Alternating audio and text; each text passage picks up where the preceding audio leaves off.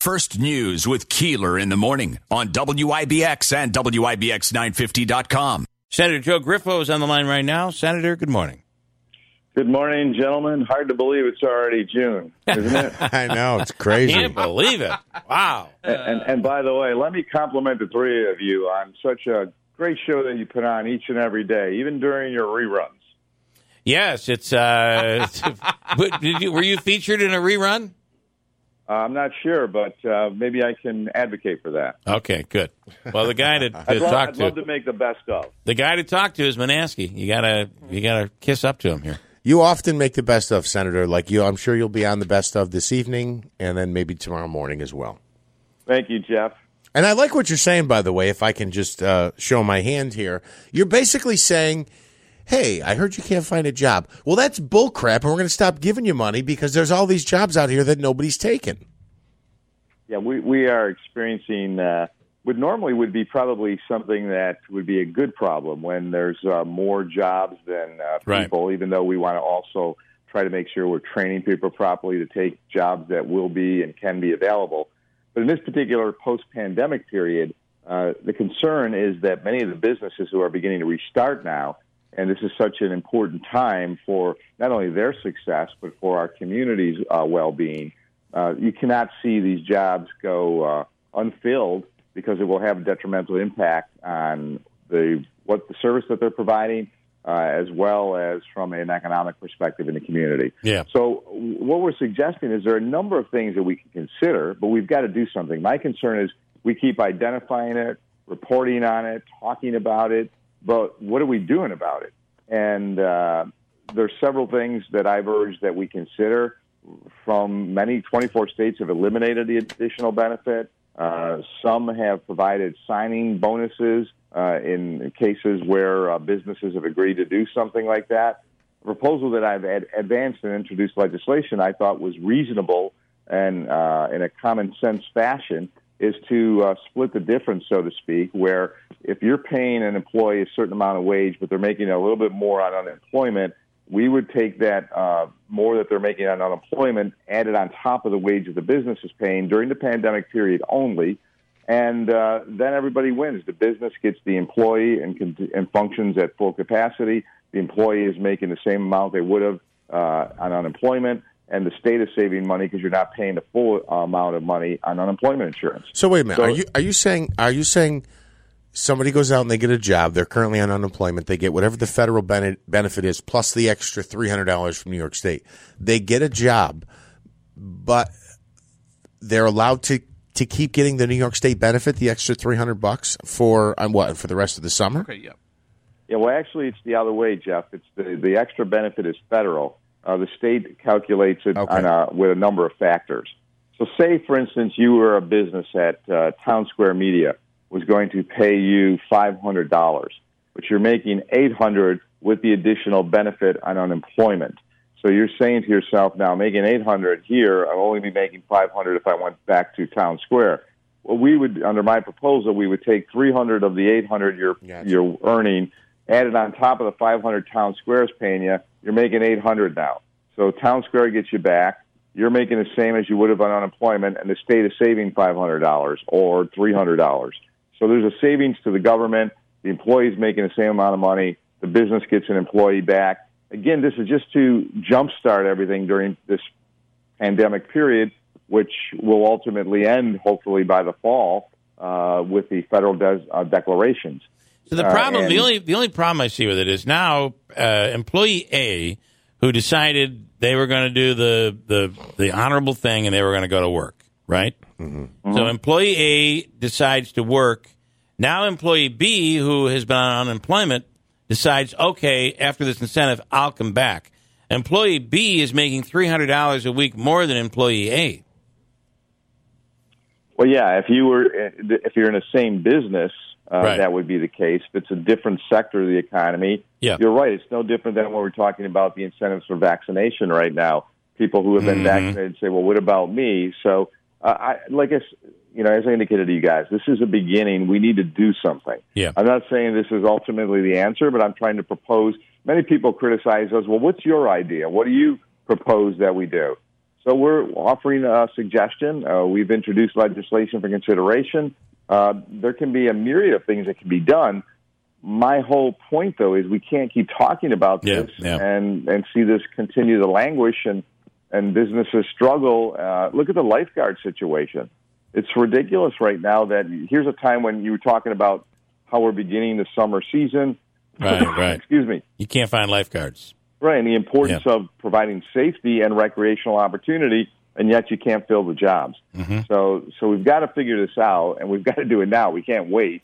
So I see like there's already June. Right. I see that there's this is kind of a what's wrong with saying, okay, we're going back to the old rules, and that is if you're on unemployment, you have to search for a job. And if you can't get a job, then you'll remain on unemployment. But guess what? There are so many jobs out there. You're going to get a job. Yeah, what about that? And we're cutting that extra money. You don't need that extra money anymore because we're out of the pandemic. Well, that is something that I've also offered as options for consideration by the state government. I have had conversations with the Commissioner of Labor and have urged her to ensure that we're following the protocols and the statutes that currently exist. For instance, there would be sanctions if you refuse work or if you have not proven that you've looked for work. There is the concern some have expressed because they've identified COVID conditions as a problem and they may fear returning to work. Even that, though, I've said that under the CDC guidance, under the departments of health at the state and local levels, who are doing, I think, the local levels particularly an extraordinary job in keeping people safe and ensuring that they're safe, that you can return safely to work. So that shouldn't be an obstacle to bringing people back. So those conversations, Jeff and Bill, I've had with the commissioner to say we need to consider what we're going to do and how we're going to do it, including enforcing the sanctions that already exist under state statute. Yeah. This is I guess this is one of those unexpected consequences from the pandemic, right? Yeah, absolutely, and it's similar to the prices now, right? We're looking at there's a shortage in everything. Prices are higher. You begin to scratch your head and say, what's going on? Because people were buying products even before, and all of a sudden now it's a problem, whether it's fuel or food, and I think that's what frustrates people, and that's why we've got to make sure we're doing everything possible. Particularly when you look at the Department of Labor has been plagued by a number of problems, right? Navigating the system to obtain your benefits. Then there was the identity theft. Then there was the overpayment issue. So we, in my conversation with the commissioner, we just got to get this right. There are things we can do now under existing statutes, which we should do, as we've discussed just now with enforcement and ensuring people are out there returning to work. But beyond that, we need to do something to kickstart this now.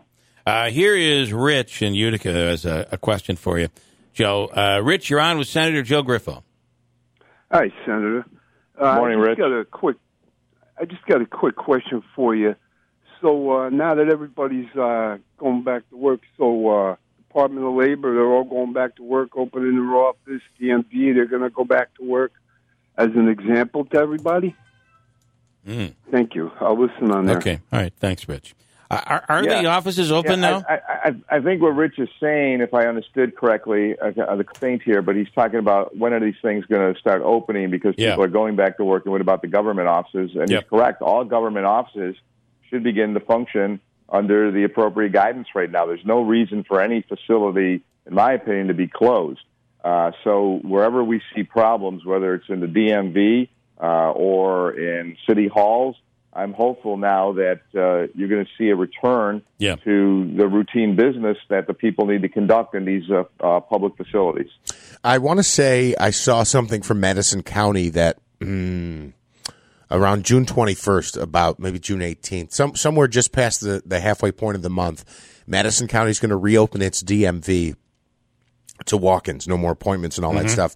Actually, I think the 18th is Friday, and they open fully on the 21st, and it'll be like it was before. But I'll be honest, I haven't seen anything like that from Oneida County or from Herkimer County or statewide, a directive statewide that, effective whatever, everything's going to be open again. I will be checking with the commissioner of the State Department of Motor Vehicles as to a lot of people are, in some ways, sometimes misrepresent protocols because it's easy to blame the state, and the governor has made some decisions that are inconsistent, obviously, and arbitrary, which we've been critical of in the past. But also, I think some of these units have been quick to say, well, the state is telling us to do this. So when that happens, I always check with our state agencies to ensure that the locals are getting the right information so they're allowed to make their decision. But then also they need to be accountable for any decision that they're making that may be inconsistent with what the state has recommended. Mm-hmm. CDC is a perfect illustration of that, right? They issue recommendations, and then people develop policy accordingly. The CDC is not telling you what to do. They're saying this is what we suggest and recommend based upon the science that we have. And I think that's something I don't have a specific answer right now, but I will check with the state DMV. I know that, locally, the county exec and his team they've done a great job, and the county building has been open. So, and these agencies, even though they have relationships with the state, I think you can see, and I'm hopeful that they will try to ensure that these offices are returning back to a pre-pandemic period where you're providing the service to the public in a format that is easy to access. Mm-hmm. Not exactly in the same vein, but similarly, when we talk to pre-pandemic conditions, yesterday was the final day for bars and restaurants in New York State to have to close early. That indoor dining curfew or the indoor service curfew ended yesterday. So effective today, I guess if they choose, bars and restaurants can stay open till 2 a.m. Effective tonight.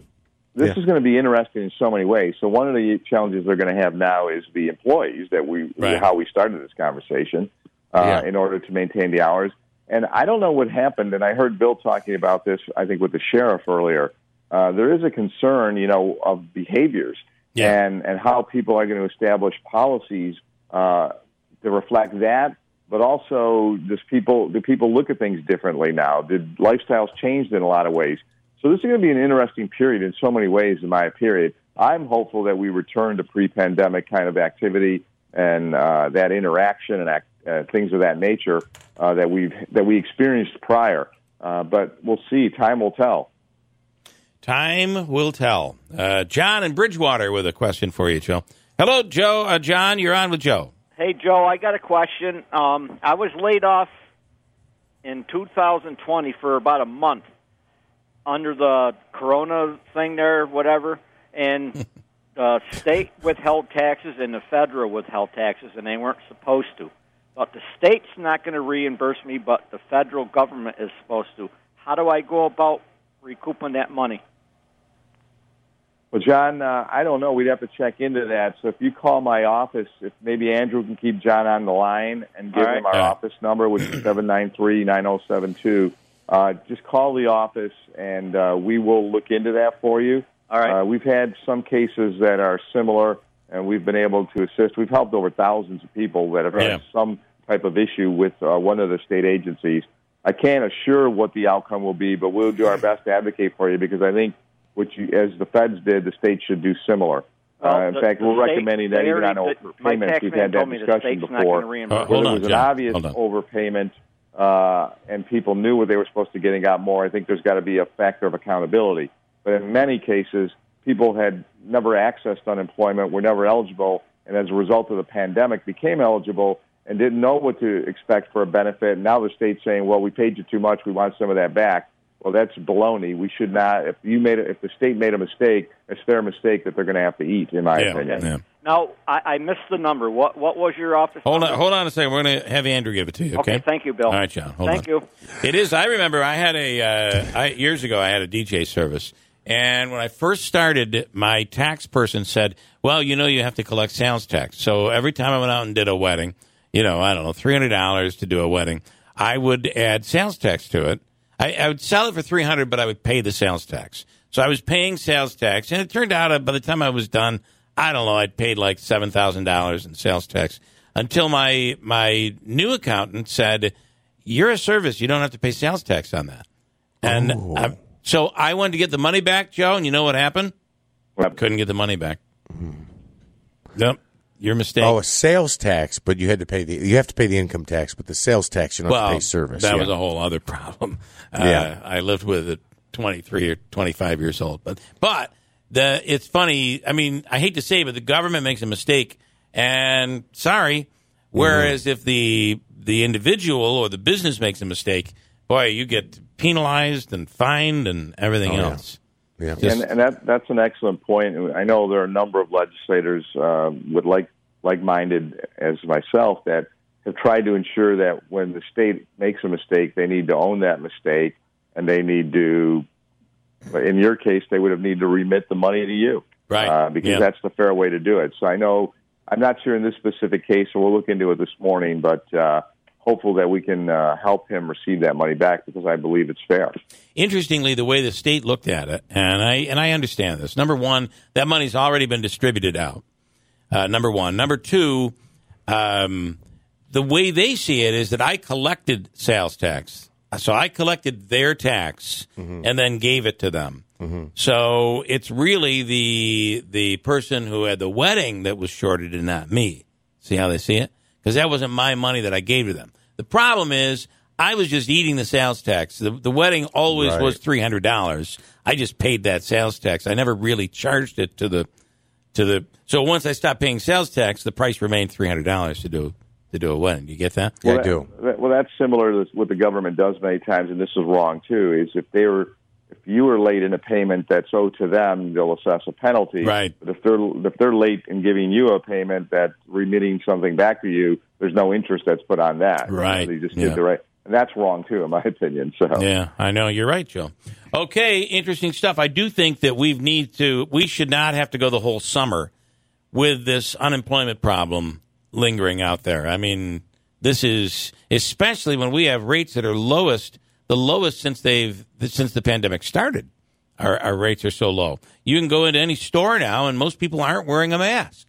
Yet those very same people that probably are not wearing a mask in Walmart are on unemployment and say they're afraid to go back to work. Are you afraid to go back to work, or are you just enjoying this time?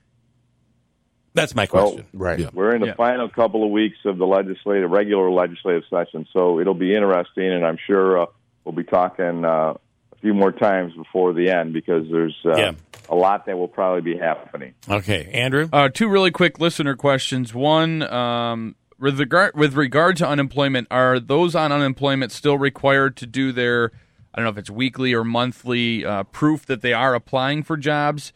No. And then...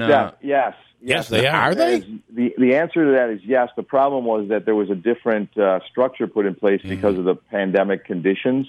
So I think we need to change that to go back to a more traditional format, where people not only are looking online, but there's so there is a requirement. The question is how that's being enforced right now. I used to remember we would always get somebody on unemployment that would apply for a job they were never going to get. Right. I'm applying to be a microbiologist, yet I don't have the education. Could you sign this paper here? Right? That shows that I tried, right? Second question, And the Andrew. second question, what is your stance on mandatory vaccination for SUNY students to return to school? And if opposed to it, will you be fighting it?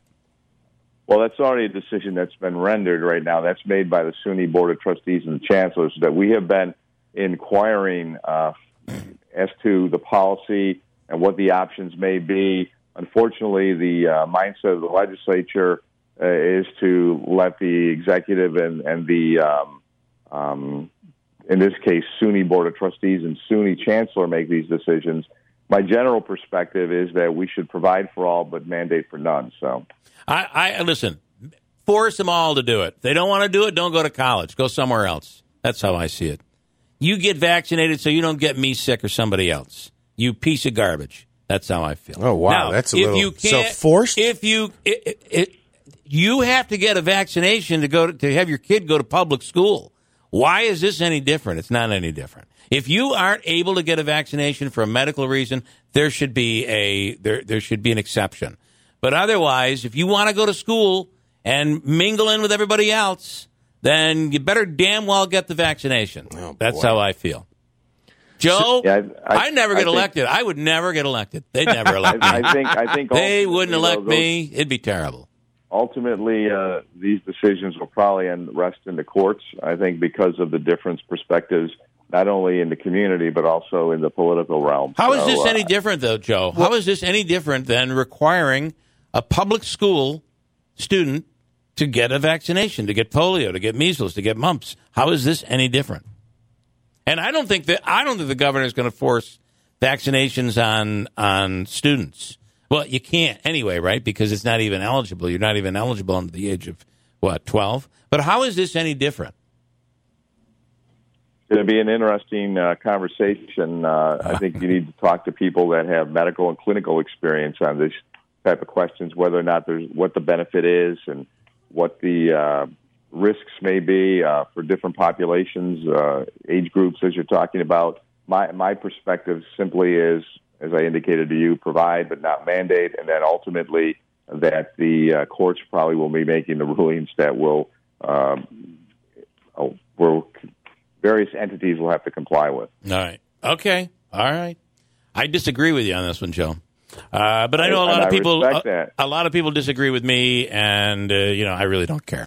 So with that said, well, we can agree on one thing before we end the conversation. It's hard to believe it's already June. Can you believe it's June 1st? I mean, it's here already. Can you believe it? Who saw it coming? Joe, I wanted to, we had a conversation recently. The answer to that one might be that why is it June is because we're at the halfway point of the year. It could be. So maybe that's how people look at it. Like 6 months are already behind us, right? Yeah. And technically, July 1st would be the halfway point of the year because you're through 6 months, and then you have 6 more to go. We're right now. We're through 5. We've got 7 to go. Joe, we're here to just disagree with you today. I hope you know that. That's fine. I'm still going to compliment you because it's Say Something Nice, right? Today is Say Something Nice Day. So here's what I'd like to say that's something nice. As people are now calling in and yelling at Andrew because of what I said about vaccines. Listen, I think that one of the very important jobs people in the legislature or people in Congress, Senate, Assembly, the works. I think one of the very important jobs is constituent services, helping people out when they are in need. And that is one of the things, Joe, that I don't believe most people give you credit for. But you have an amazing office over there that goes to work and goes to bat for people when they're not getting what they should be getting, whether it be government or from whatever the scenario. You guys do a very, very positive job over there in that regard. Well, thank you. We have a great staff. They all work very hard, and I'm proud of all of them. And you're right. We've helped a lot of people, and not only sometime in government-related problems, but even outside and different levels of government. But that's a philosophy and a pledge that we made from the very beginning when I took office. And I'm proud to say that we have a staff that believes likewise, and they work hard and hopefully are making that difference each and every day. So thank you. All right, Joe, thanks. Have a wonderful day. Take care, Senator. Have a good day. Enjoy June 1st, June Day. Today is National June Day. National June Day. Can I bring in Rick here from Rome? Hello, Rick in Rome. You're on the radio. Hey, good morning, Bill. Hi. What's up? I just wanted to let you know there is a little difference between the shots that the children are required to get now and the vaccine that you're talking about. Okay. One is an emergency use authorization versus approved by the FDA. Okay, that's fair. The other one is 4,000 people have died from this vaccination. I don't think 4,000 children have died from getting their vaccination for the measles or the mumps. And those types of things. I don't know anything about your numbers, to be honest with you, Rick, but I think that the number of people who have died from the COVID-19 vaccination, is so low, it is insignificant. And I know that anyone who dies... 300 million people get it, and only that many die. It's a very I understand. low number. Any single person that dies is terrible. But you're saying, what's the difference? That's not, because there are rare instances as well with measles, mumps, and polio and those vaccines where there are complications. There are complications in those as well. Much lower percentage. I don't know what the percentage is, but I could make it up. That tends to be what we do on the radio. We just say things we don't even know what we're talking about. We can agree about the emergency authorization versus the FDA. I agree with you. I do agree with you. Have you gotten the vaccine, Rick? I haven't. You haven't. You're not going to get it. I'm not against it, though. I'm not preaching against it. I don't post against it. Okay. I'm happy that anyone that wants to get it, they could get 10 of them if they want. Do you? I was going to get 10 to be able to get the scratch offs. So, do you? I may have the antibodies. I have to be tested. I believe I had COVID, so that's the reason. Well, why. I don't want to. And I had it as well, and I did get the vaccine based on the recommendations that I received from my physician. But I want to ask you too, Rick. When you go into a store, if it says non-vaccinated, do you wear a mask? And they ask people who are not vaccinated to wear a mask. Do you wear a mask? I absolutely wear a mask. Good. And Good for you. I'd like everyone to wear a mask that's not vaccinated. Listen, you know what's going around? The diarrhea. That's what's going around now. The sickness, the stomach sickness. All of a sudden, everybody started. Are you hearing it? Manaski was sick last week. I had to go through my house. All of a sudden, you start hearing people getting colds again. I was enjoying that respite from all of that stuff. I've got. Matter of fact, Bill, you wouldn't know it by listening to me right now, but I've got a mask on. Do you do? Well, I cannot tell. So that's really good. All right, Rick. Thank you. Appreciate it, Bill. Okay, Thanks. you have a great day. That is Rick in Rome. And listen, I know I get fiery on this topic. It's just how I feel.